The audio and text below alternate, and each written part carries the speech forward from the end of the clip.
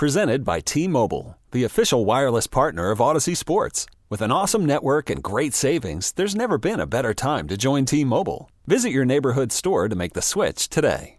And good morning. Welcome into the show, the North Shore Fishing Report.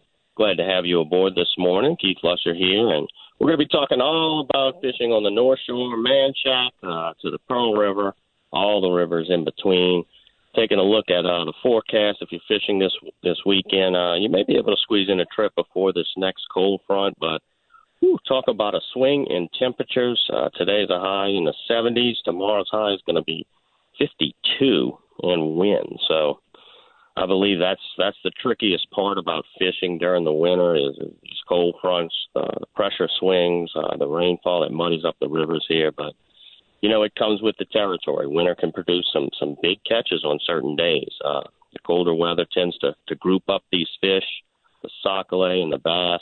So fishing during these months, you stand to catch some big numbers if you can find the fish. And also you can use that muddy water as a benefit. Where that muddy water is, there's sure to be some clean water mixing with it. And on the North Shore, we have tons of cuts and canals that hold clean water because, they have dead ends or on dead ends where the water doesn't move, like the main rivers, like the water moves in the main rivers. If you can catch that clean water spilling out into the muddy water, you can find that fish. You can find the fish on that mud line. Those bass will hide in the muddy water and ambush bait fish they're in that clean water. So you can use muddy water to your advantage. With the colder temperatures we've got a cold week forecasted next week. So, finding it's going to be some muddy waters with the rain coming through. Also, with the colder weather coming, those fish are going to be looking for the warmer temperature water. And if you can find structure that soaks up the sun, whether it be wood or rocks or lily pads, the water around that structure is going to be warmer because the sun's beating down on it. So you can use muddy water to your advantage. And you can use the colder temperatures to your advantage. Now, with the warm weather we've been seeing the past 2 weeks, we're going to start seeing an early spawn as far as bass and sac-a-lait go. So you're going to need to make the proper adjustments there. I know most people think of the spawning in March and April, but I think these fish are going to move into the shallows in February and maybe even late January. We'll just have to see this cold front that's coming. If it's the sign of things to come, if we keep having cold fronts, that might push back the spawn a little bit. But I made a trip with Cajun Ray Miller over there on Tjufunka River, and he said that he's already seeing eggs when he cleans his fish. So that's a sure sign that these fish are already starting to move into the shallows. We're going to talk with Ray later on in the hour, so stick around for that if you want to hear his thoughts on the sac-a-lait spawn here on the North Shore. Also, later on, we're going to check in with Chris Basie, get some pointers on catching some bass. Those bass are going to be staging shortly, if not already, and Chris is going to point us in the right direction as far as finding some bass in January, late January. Chris runs that Bass Assassins tournament here on the North Shore, and we'll check in with him for the latest on the bass tournament scene, so stick around for that. All right, I want to congratulate Elliot and Cooper Forrest of Covington. It was their first fishing trip, and the two did really quite well. His father posted a report on North Shore Fishing Report. Wintertime isn't the best time to target perch, but their dad, Jack, thought he would give it a try anyhow. Jack brought the two boys to the end of Lake Road in Lacombe to the wharf by the boat launch down there, and they were fishing with red worms under a cork. Elliot is 6 and Cooper is 4, and then they started fishing the duckweed along that wharf, only a few feet from the wharf. And the dad says it didn't take long for Elliot screamed, "I got one! I got one!" After a few hours, they had a bucket full of perch. Jack says the boys are in the back. They come home from school and they're in the backyard casting at plastic plates for targets. So that's all it took, one trip. And it looks like Jack has made 2 fishermen. So hopefully they stick with it and turn into lifelong anglers. Well, all right, we're going to get to a break here, but when we return, we're going to check in with a lifelong angler, Captain Andy Jones of Wicked Charters. Let's see if this stretch of warm weather has changed the fishing in the Lake Any. Andy also fishes Lake Catherine and Bourne as well, so we'll get a report from him on those areas as well. So stick around. You're listening to the North Shore Fishing Report on More Outdoors. All right, welcome back to the show, the North Shore Fishing Report. Leading off our guest this morning is Captain Andy Jones of Wicked Charters. Andy is based out of Mandeville, but not only fishes Lake Pontchartrain, he also ventures into the Lake Bourne area, Lake Catherine, the ICW, Mr. Go. I tell you, that Mr. Go has been the place to be so far this winter. That's where the specs are in that deeper water. So let's get to Captain Andy right now so he can give us his take on fishing the area in January. Good morning, Andy. Good morning, Keith. How are you? I'm doing just fine. Boy, I tell you what, we've had some lousy weather this past 2 weeks. Temperature swings, fog. The temperature's getting up in the 80s. What's the schedule like for you? You taking some downtime? Or you still fishing? Well, we kind of take it day by day. If the weather permits, and we have a trip booked and it's good, then we tell them to come on. If it looks like it's going to be a little tough for them, we recommend, they save their money and we try to go another time. And this year, Mother Nature, you never know. You really got to pay attention. Boy, I got to think that I saw a few reports from the trestles. One thing about those trestles, man, when that temperature, that water temperature dictates everything. If the water temperature allows those speckled trout to get on that bridge, they're going to be there. I saw some reports popping up, and it's mid-January. Yeah, definitely. The fish are there, and they've been in that area. They tend to move in and out of, the lakeshore states, Eden Isles area. Then they push back out onto the bridge. So yeah, the temperature swings definitely move them around, and it's fascinating to watch. But yeah, you'll hear the different reports. You see the guys when we kind of know when they're going to be hitting that bridge again. But yeah, they're you can tell when the boats are out there that they know the fish are there. Yeah, count the boats. You can usually tell how the bite is. Andy, we spoke about the water temperature. James Piku of Slidell submitted a question. Want to know why the trout don't stay in the lake when the temperature drops into the lower 50s. So that's in like December and January, like we're about to see next week when those temperatures, daytime temperatures in the low 50s. I have an answer to that, but let's hear yours. And yours sounds better. I think I'm going to go with yours. Well, it's interesting. We've done a lot. I've heard a lot of things from biologists. I think those fish are still in different areas in the lake, maybe not in the same numbers. I personally believe that they do leave the lake. We tagged a fish off the causeway one year, and it was caught later about 53 miles away toward Mississippi when that tag was reported, which tells me, those fish do move in and out of the lake, but the data shows that a vast majority of them do stay in the lake, and they just move to different areas. Now, since we've had that the Mystigo shutting down, I'm not sure any studies have been done. The LSU buoys, I don't think those transducers or anything work anymore for that. So it would be interesting to see, if that's still true.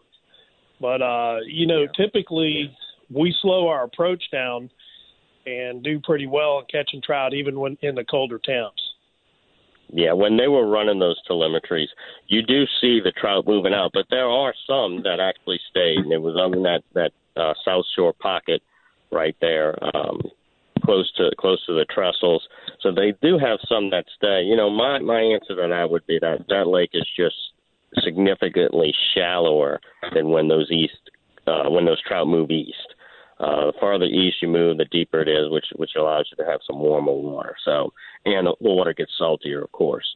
But that would be my answer to that. The shallow water in the lake it reflects the temperatures. So if you got an overnight low that hits 32 degrees, those water temperatures are dropping, and it has no way to recover just because it's 10 feet deep. So let's talk a little bit more about. Go ahead. That theory would go very well with how they move into the deeper pockets in lakeshore states and into Eden Isles. So that would probably bear out true, and it's a pretty good theory. I like it. Yeah, and all you need is a few degrees difference. If you got a 5-degree difference from the bottom to the top, and you're looking at 53-degree water temperature on surface, and then you go to 57. That makes all the difference in the world for speckled trout, you know. Sure. What so the trussels, you've been fishing the trussels any with this last 2 weeks? It seems like the last 2 weeks has been pretty warm, huh? Yeah, it's been pretty good. You know me, I go the exact opposite way. If we're not busy with trips, of course, we do, you know, the Mystico, like you said, Mystico has just been unbelievable. It's been a 3-month, you know, plus just trout run, unbelievable. You know, but fighting the crowds over there, and there's still fish there. I had a buddy that went there, and I went to the Causeway, and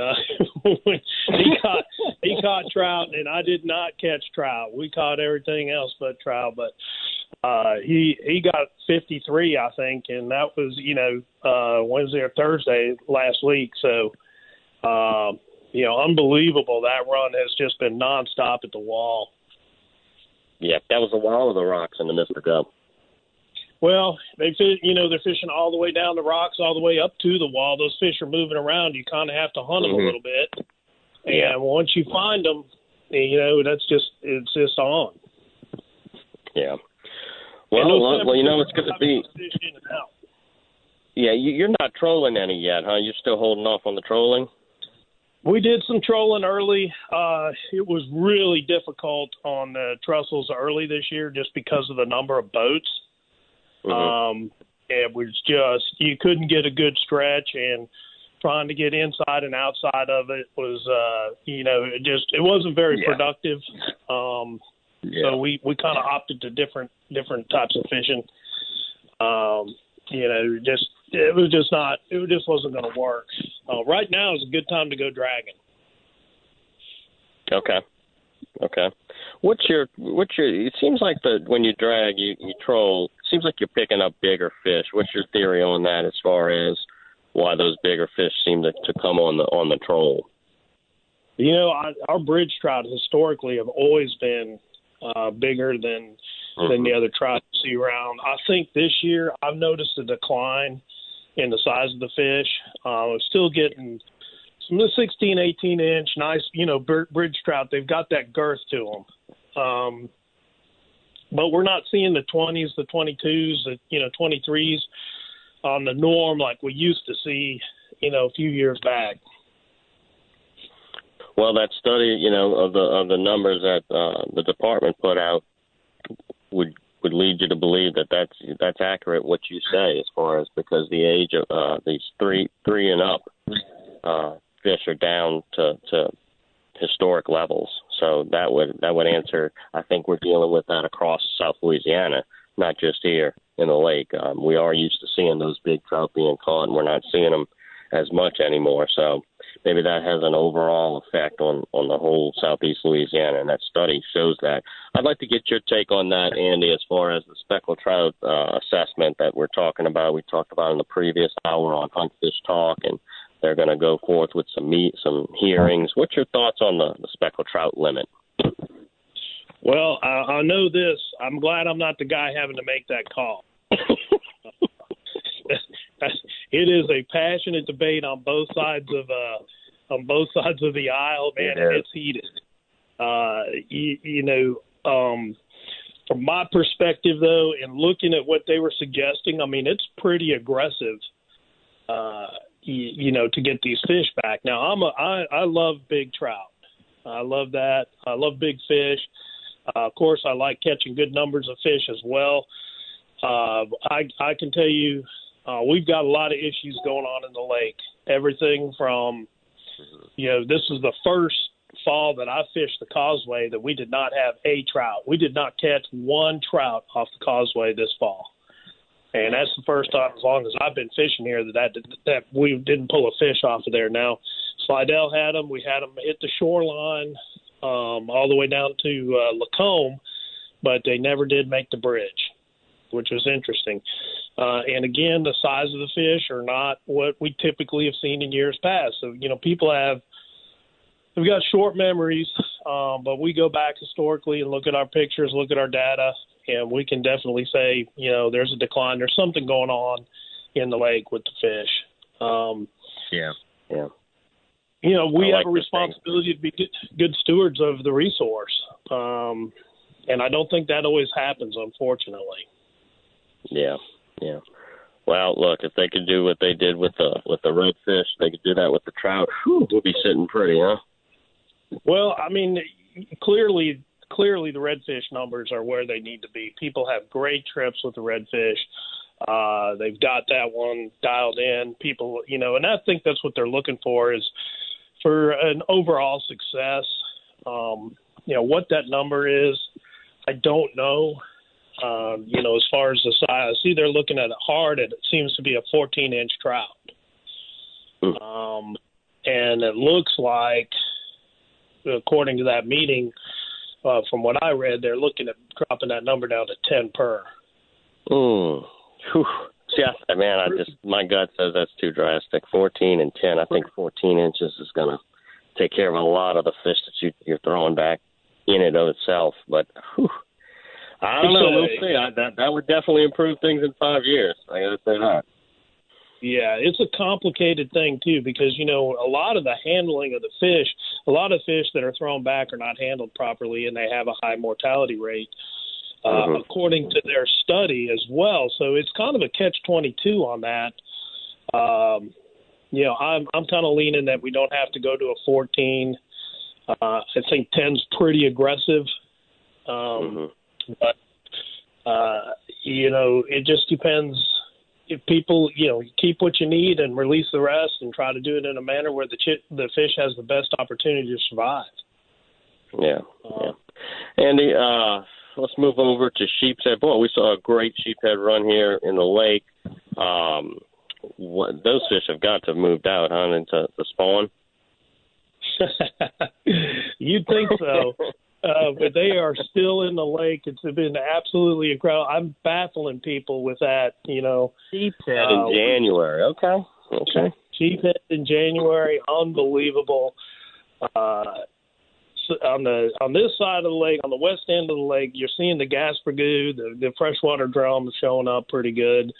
A lot of blue cats, some good sheephead mixed in. Pretty crazy. Redfish has kind of been hit and miss here and there. We've seen a few. We're seeing some come off of the trussels right now, which is good. I actually saw a couple of real nice fish caught there last week. Redfish? Some nice redfish, which have kind of been missing here lately. Yeah, well, they're going to be coming back, because I'll tell you what, it's usually a downtime for redfish. It's a downtime for everything right around this time. But I tell you what, as you say, the sheephead are there. I know the blue cats. Blue cats look like it's going to be a year-round thing for us along the North Shore here. What does the bait fish look like? This is not typically a time that you see big schools of bait fish plowing across the water, but are you noticing anything out there? You know, over by the wall, we had a couple of time strips over there where we saw a lot of shad moving around. Haven't seen much in the causeway area, almost nothing. Trussels hit and miss over there. We'll run into some pockets of it. But yeah, not a ton of bait fish. Yeah, that's typical. Andy, we got Ray Miller coming up on the show later on to talk a little sockeye fishing, but I heard you made a trip with Ray over there on the Tchefuncte River, huh? You guys can't be crossing crafts now. You're my saltwater guy. He's my sockeye guy. I don't need you catching whatever disease those sockeye addicts have and selling your trolling equipment and jigging poles now for getting some jigging poles. What an honor! What an honor that was to go fishing with Ray. What a great guy, and just so knowledgeable. And if you love to fish, and that's the greatest thing about Louisiana, where we live. I mean, there are so many varieties of fish that you can chase. And, those guys have their niche. They're obviously just ate up with the sockeye. But what a great time I had with Ray, and I sure appreciated the opportunity to fish with him. Yeah, you guys caught anything? We got a few. Ray did much better than I did, of course. Always. It was a tough day of fishing, but the conditions weren't nice to us. But I think he could catch a sockeye in a bathtub if you had to. He knows where to get them. I tell you what, he knows how to get under those docks, and he knows the depth of what to drop it down and how to move it. He's really mastered it. Well, Andy, where can some folks get some information about booking a trip? Yeah, I recommend they go to the North Shore Fishing Report, click on our banner right there, along with all the other great sponsors. All the information they need about fishing, the weather, the tides, where to get bait, everything that's going on is the best and easiest place, and it'll take you right to our website and our number, and everything's right on there. Sounds good, Andy. Well, great talking with you this morning. Look forward to talking to you more as the trout start to pick up and make their way back into the lake. Yep, it's going to be interesting to see, and we're excited about it, and we've had an incredible run in spite of that spillway this year. Just didn't make it that far west, but we're really looking forward to it. Yep, hopefully we get to break and skip a year as far as that spillway. Boy, that would be something. Get things back to normal over here. It's definitely interesting what's going on. There's a lot of different varieties of fish. Yep. Sure. All right, Andy. You take care, man. Be safe out there. All right, Keith. Have a great weekend. All right, Andy Jones right there. Wicked Charters out of Mandeville. Always good to check in with Andy and hear some reports from Lake Pontchartrain area. I tell you, with the mild month we've seen as far as temperatures go, we may be in for an early spring run here, so we'll have to watch that. Okay, let's get to the break right quick, but when we return, we're going to talk with Chris Basie. Chris is the tournament director for Bass Assassins. Does a lot of bass fishing here on the North Shore, so we'll talk to Chris and get some tips for fishing the upcoming spawn, where to target these fish, and what baits to use. Keep it tuned right here for more North Shore Fishing Report on More Outdoors. Hi, welcome back to the show, the North Shore Fishing Report. Up next, we're going to talk a little bass fishing. Up next is Chris Basie. Chris is the tournament director for Bass Assassins. He's an avid bass fisherman here on the North Shore. He also has a YouTube show called CB Bassin', in which he has tutorials about bass fishing, tips, tricks, and how-tos, and tournament vlogs, and all kind of good stuff. You can find that on NorthShoreFishingReport.com as well. So Chris joins me right now. Good morning, Chris. Good morning, Keith. Leave anything out. Tips, tricks, flips, and how-tos. And a few more tongue twisters in there, and you'll be all right. Chris, we usually talk about tournament fishing, but we usually have a ton of tournaments, but it's downtime for the tournament scene. We actually had one tournament. I think it was the Pearl River Team Trails over there on the East Pearl. You happen to know who won that? What team? Yeah, the team of Chad Livingston and Eric Seco won that one. They had 11-14, and they even got big fish with a 4.9 kicker. So okay, they did. Yep. Well, that's something that we're going to see when these tournaments crank up. We're going to see those kicker fish getting close to 6 and 7s, huh? Oh yeah, they're going to start getting big here in a month or so. Yeah. You guys have your classic coming up for Bass Assassins, correct? Yes, sir. We're going to be having that on February 2nd, about 3 weeks away. So that's what I'm doing today. I'm out here pre-fishing and scouting, trying to find some areas to fish. Yeah, that should be interesting. You know how they play fantasy football? We should play fantasy bass tournament. So who's the smart money on as far as your classic? Who's going to take it? What's your pick? $5. Chris, let's put $5 on it. I like to put money on me, but that's not my smart money.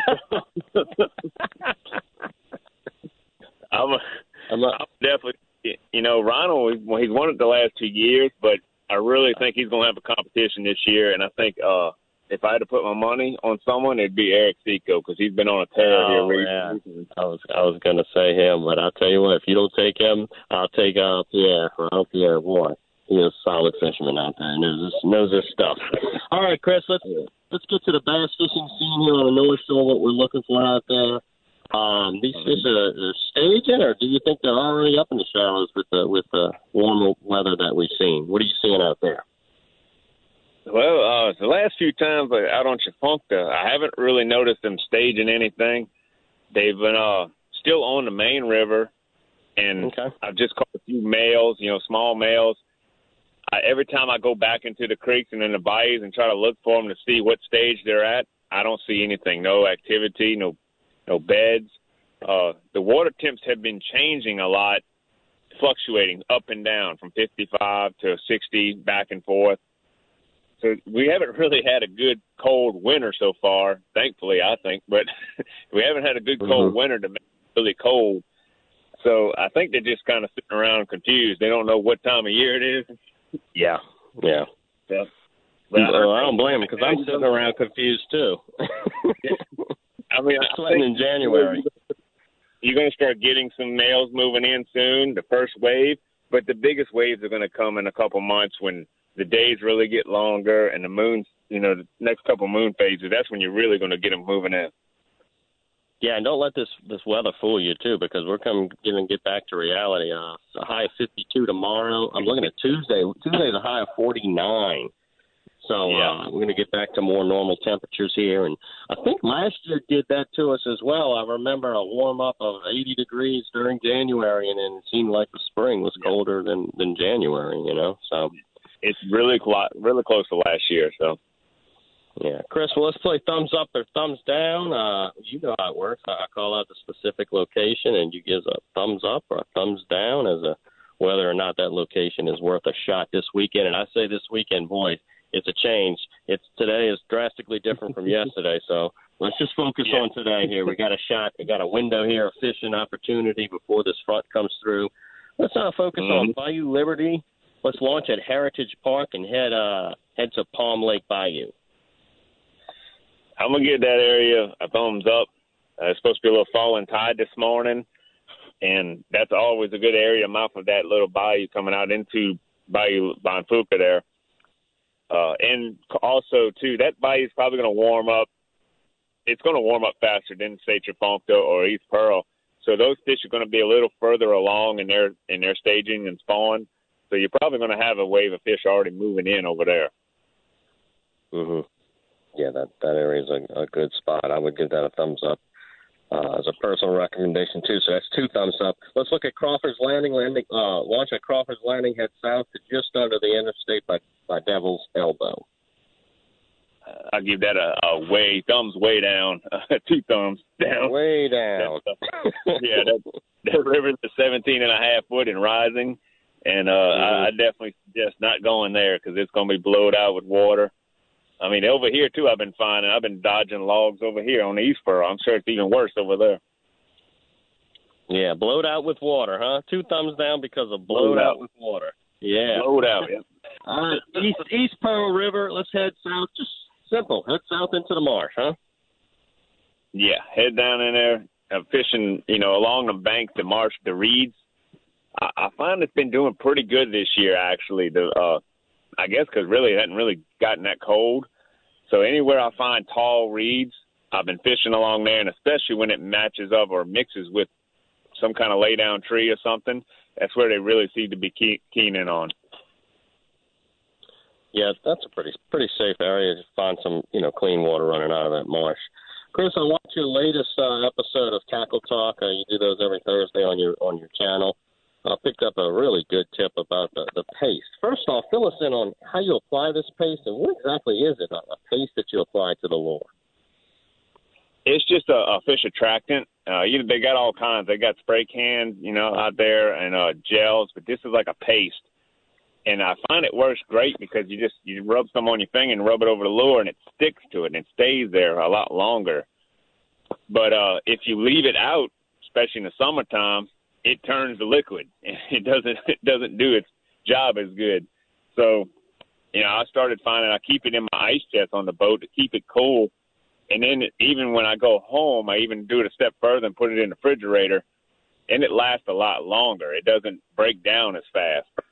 So that was my tip on that one, is just try to keep it colder so it'll last longer. Yeah, and you apply that paste when the lure is dry, correct? Correct. Yeah, whenever I put my jig on or a crawl worm or something on, and I'll just apply it on there. And every now and then I'll reapply it, but it lasts a long time. Yeah. All right, Chris. Man, I tell you what, the bass fishing scene here is slowed down. Everything's cranking back up. We've got a new, Terry Jones, huh? He's affiliated with that East Pearl River tournaments. He's got a new bass tournament they're doing over at Carnarvon, called the Carnarvon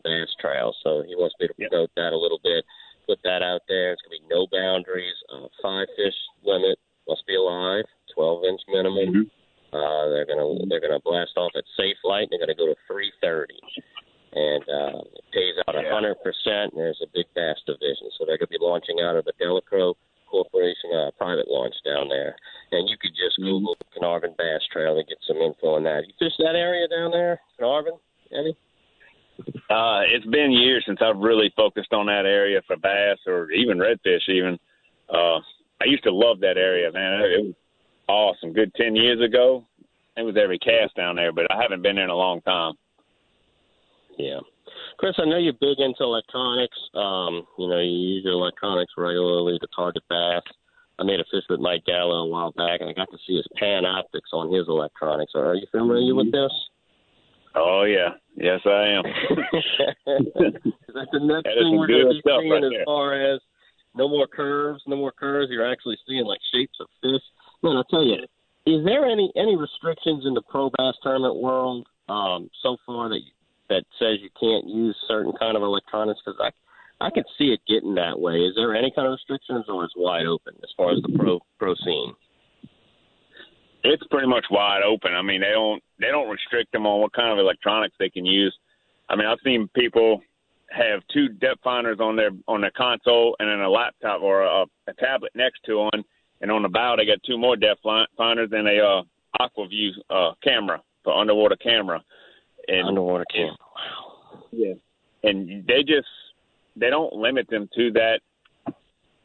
Some of them don't like to admit, but you'll see like people who have one type of brand, and then one brand will come out with something a whole lot better than what everybody else has got, and they'll have one tucked under their console, of that type to try to get an edge, to get a little bit better edge on everybody else. Do you foresee in the tournament world a limit to what we can use? Because it's going to be like we're playing a video game pretty soon. As far as, the quality of what we see, you could start seeing everything underwater, It pretty much is with that Panoptix. I mean, it is absolutely gorgeous to literally watch the fish swim and watch your lure coming back in real time. But I don't see them limiting it because professional fishing is a business, and they sell the products through the professional fishing, and they also develop them and perfect them through there. So I don't see them limiting it. I think it'll hurt their businesses too much. So, yeah, good point. Yep. Well, we'll see where it goes. I tell you what, I was fishing with Mike, and it got to be where we were hunched over that screen more than we were fishing, pointing out different things, and it's like, it got to a point where we were fishing. We knew we weren't going to get a bite because there just wasn't any fish on the sonar. So it kind of eliminates, at least as far as not, trying to find the fish. It eliminates sections that you don't even need fish. So that's a good point about that. Well, Chris, thanks so much for joining us this morning, man. You doing any fishing today, or you working? Yeah, I'm out here on East Pearl right now trying to scout around for the classic. Oh, yeah, you mentioned that. Any luck so far? No, I've been cruising around looking at the water conditions in certain areas, and I found this little patch of reeds that tucked behind to get out the wind so I could talk to you. So. Well, thanks so much. Get back to scouting out that area this morning. All right, man. Thank you. All right. Chris Basie right there, talking a little bass fishing, tournament fishing on the North Shore. Always good to hear from him. It's going to be big bass time soon. Maybe we'll see a 10-pounder caught again like last year we had. All right, I want to remind folks, if you need any information as far as bass tournaments go, you can go to NorthShoreFishingReport.com, click on the North Shore Bass Series page, and it's got all the tournament results and the upcoming tournament information. All you need right there. Okay, we talk speckled trout, we talk redfish, we talk catfish, bass. Up next, we're going to talk sockeye fishing. Stick around for Cajun Ray Miller. Up next on the show, it's the North Shore Fishing Report on a mild Saturday morning. Grab yourself a hot cup of coffee and let's talk fishing. Be right back. And welcome back. Up next, we're going to check in with Cajun Ray Miller of Madisonville. I made a trip with Ray, and, well, we ran into some not-so-great conditions. We were able to manage a few fish. Well, I say we were able to manage a few fish. Ray was able to manage a few fish, but nothing like what we see when those sockeye are in full spawn up in the shallows. But we'll talk a little bit more about the trip with Ray. Good morning, Ray. Good morning. How are you, sir? I am doing good. Ray, you mentioned our trip we made over there on the Trafonta, and look, that's fishing. Sometimes for whatever reason, the barometric pressure, rainfall muddying up the water, but it was just not our day out there. The sac-a-lait were awfully tough to find. Have you been back out there since?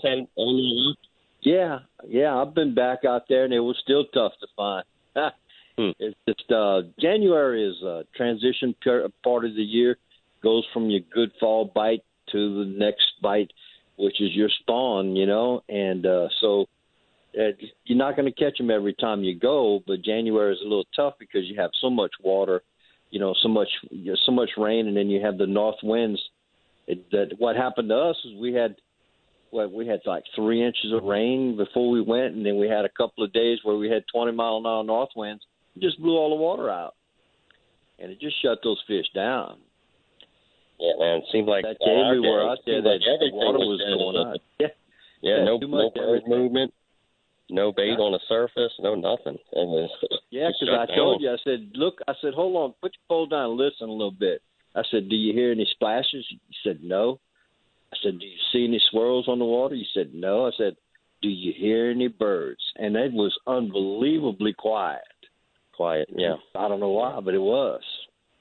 Yeah. It's just how that's how nature works, I guess. Sometimes it's just an off day. We even spotted a little egret on a cypress knee. He looked like he was just sleeping. Wasn't interested in finding food or anything. I did some research on that. And because of it looked like an egret, but it wasn't. That was a juvenile, right? That was a juvenile blue heron. And really, so they're white like that?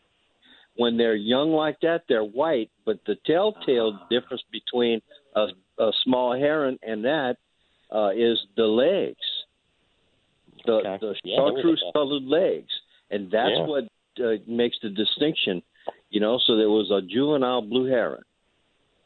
Well, let's jump off of the Tchefuncte. Let's go over the Bayou Cane a little bit. Bayou Cane is a shallow bayou. It's not very long. It's over in Mandeville, and it stretches from the highway all the way to the lake. Not what you would call a sac-a-lait destination here on the North Shore, but you've managed to catch a few crappie on that bayou. Talk a little bit about what you've learned from fishing in Bayou Cane. Yeah. Well, Bayou Cane, when you catch them, you got to make sure you got enough water. That's the key. And 2 days after you and I fished, I took a trip down to Bayou Cane. But the north wind just blew all the water out. I mean, if we had 2 foot of water, that was a lot. So we fished there for about an hour and a half. And I tell you what, I don't know we caught a bunch of little bitty 4-inch bass, but we were fishing about 2 foot deep under a cork and pitching to, those little spots in the shallow. There's a couple of places in there that has some good bank that's protected and out of the wind and all that stuff. Is typically where the sac-a-lait will sit, and then as you get closer to the lake, and and all the grass and everything, there's a bunch of little pockets to fish, and but it's not that often that you're going to catch some in there, but so we went to check on them. We didn't catch any sac-a-lait while we were there. So we stayed there about an hour and a half, and then we went back into the river. But we just went on the shot that the water had warmed up a little more than the river because it's so shallow. But we didn't anticipate that north wind had blown it all out of there. The water was pretty, though. It was gorgeous. Oh, it's pretty back there. You got plenty of wood to fish, plenty of marsh when you get close to the lake. Yeah. What would you say the average depth of that bayou is? Maybe 5 foot, 3 to 5. It's not deep at all. Let me put it this way. I picked my trolling motor up and I put a 2x4 under the base of it to keep it up, and then I have my motor trimmed up. I mean, because we were in, like I said, 2 foot or less. We were in the middle of the canal, and every now and then we hit a 3 foot spot. But, usually that water in there is like 4 or 5 foot deep. You're not going to get in there and run. You're going to troll every place that you're going to go, or you're going to idle to the lake. So, but there's a lot of wood in there, and there's some new trees that fell since last year. So I told Neil, we need to go somewhere else. We need to have 2 or 3 more feet of water in there before we come back. So we'll probably hit it another time, maybe in a couple, 2 or 3 weeks. Give it a shot. I'll tell you, first thing that comes to mind when Bayou Cane, that is home of the goggle eye. Whew, that bayou is loaded with goggle eye. Well, we did. I think we caught 4 of them. while we were in there. When you're fishing for sockeye on the spawn, you're going to catch some goggle eye. That's for sure. Yeah. Mm-hmm. And we got to see it. This doe was standing there watching us, so we got to see a pretty doe while we were fishing. So, and we didn't bother her at all. She just stood there and watched us. She could have cared less what we were doing. Always nice to take those, those quiet moments when you can see nature, like that. Not every day you can see a deer.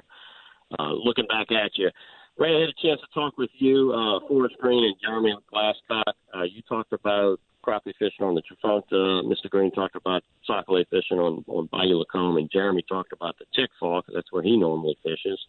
Right. Mr. Green talked a little bit about the sockeye bite improving on Bayou Lacombe. I've been seeing the reports out of Bayou Lacombe, and it looks as if it's gotten better with every year that goes by. Talk a little bit about Bayou Lacombe, what it used to be before Katrina and after.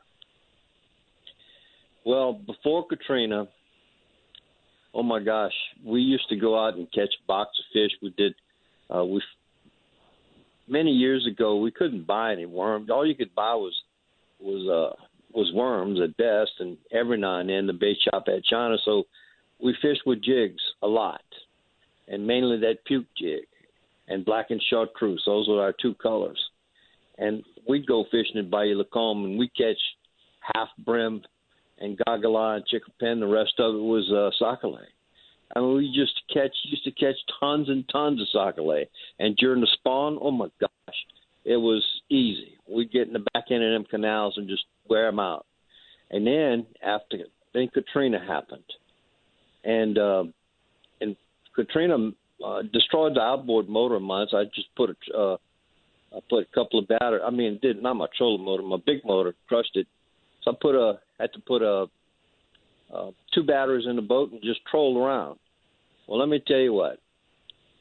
To tell you how bad it was for sockeye, the year after Katrina, we fished out there and caught all kinds of brim and chickapin.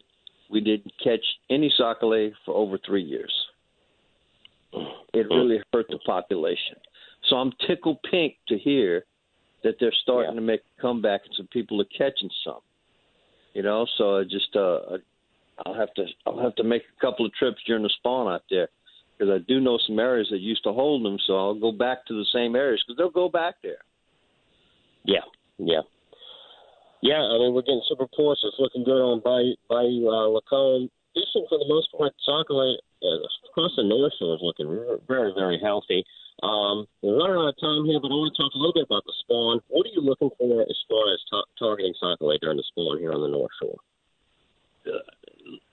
Well, February 9th is the next full moon, so I fully expect that the sockeye are going to be well on its way to being in a swing. So you're going to have February and March, and so you're going to have a whole bunch of people getting out there beating the bank. I like to fish 2 foot deep under a slip cork, and I like to use a 16th or a 1/32 of an ounce. You kind of let the fish kind of gauge whether it's going to take you. If sometimes it wants the bait to fall really slow, even though you're fishing 2 foot deep, you got that 1/32 of an ounce. And I use hair jigs during the spawn in the spring. They seem to work, and you can use plastic; it doesn't matter. But black and chartreuse, I like to use black and gold, something like that. That's my go-to colors during the spawn.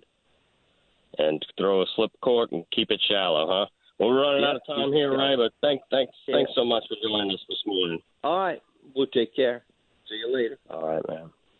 All right, Ray Miller right there, keeping the sockeye population down on the North Shore. Like Ray said, he thinks it's going to be an early spawn with the mild weather we've seen in the past few weeks. Sockeye reports are going to start rolling in. Love this time of year. The bass spawn, sockeye spawn, and the perch as well. Those bluegill spawn.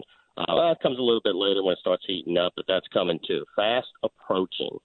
All right, I want to thank our guests this morning for joining us by phone. Captain Andy Jones of Wicked Charters, talking the improving speckled trout bite on the trestles. Also, Chris Spacey of CB Bassin and Bass Assassins Tournament. Thank you so much for coming on, playing thumbs up, thumbs down.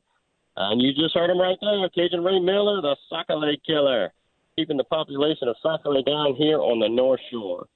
thanks so much for joining us. Hope you enjoyed the show. Certainly had fun. This episode is brought to you by Progressive Insurance. Whether you love true crime or comedy, celebrity interviews or news, you call the shots on what's in your podcast queue. And guess what? Now you can call them on your auto insurance too with the Name Your Price tool from Progressive. It works just the way it sounds. You tell Progressive how much you want to pay for car insurance, and they'll show you coverage options that fit your budget. Get your quote today at Progressive.com to join the over 28 million drivers who trust Progressive. Progressive Casualty Insurance Company and Affiliates. Price and coverage match limited by state law.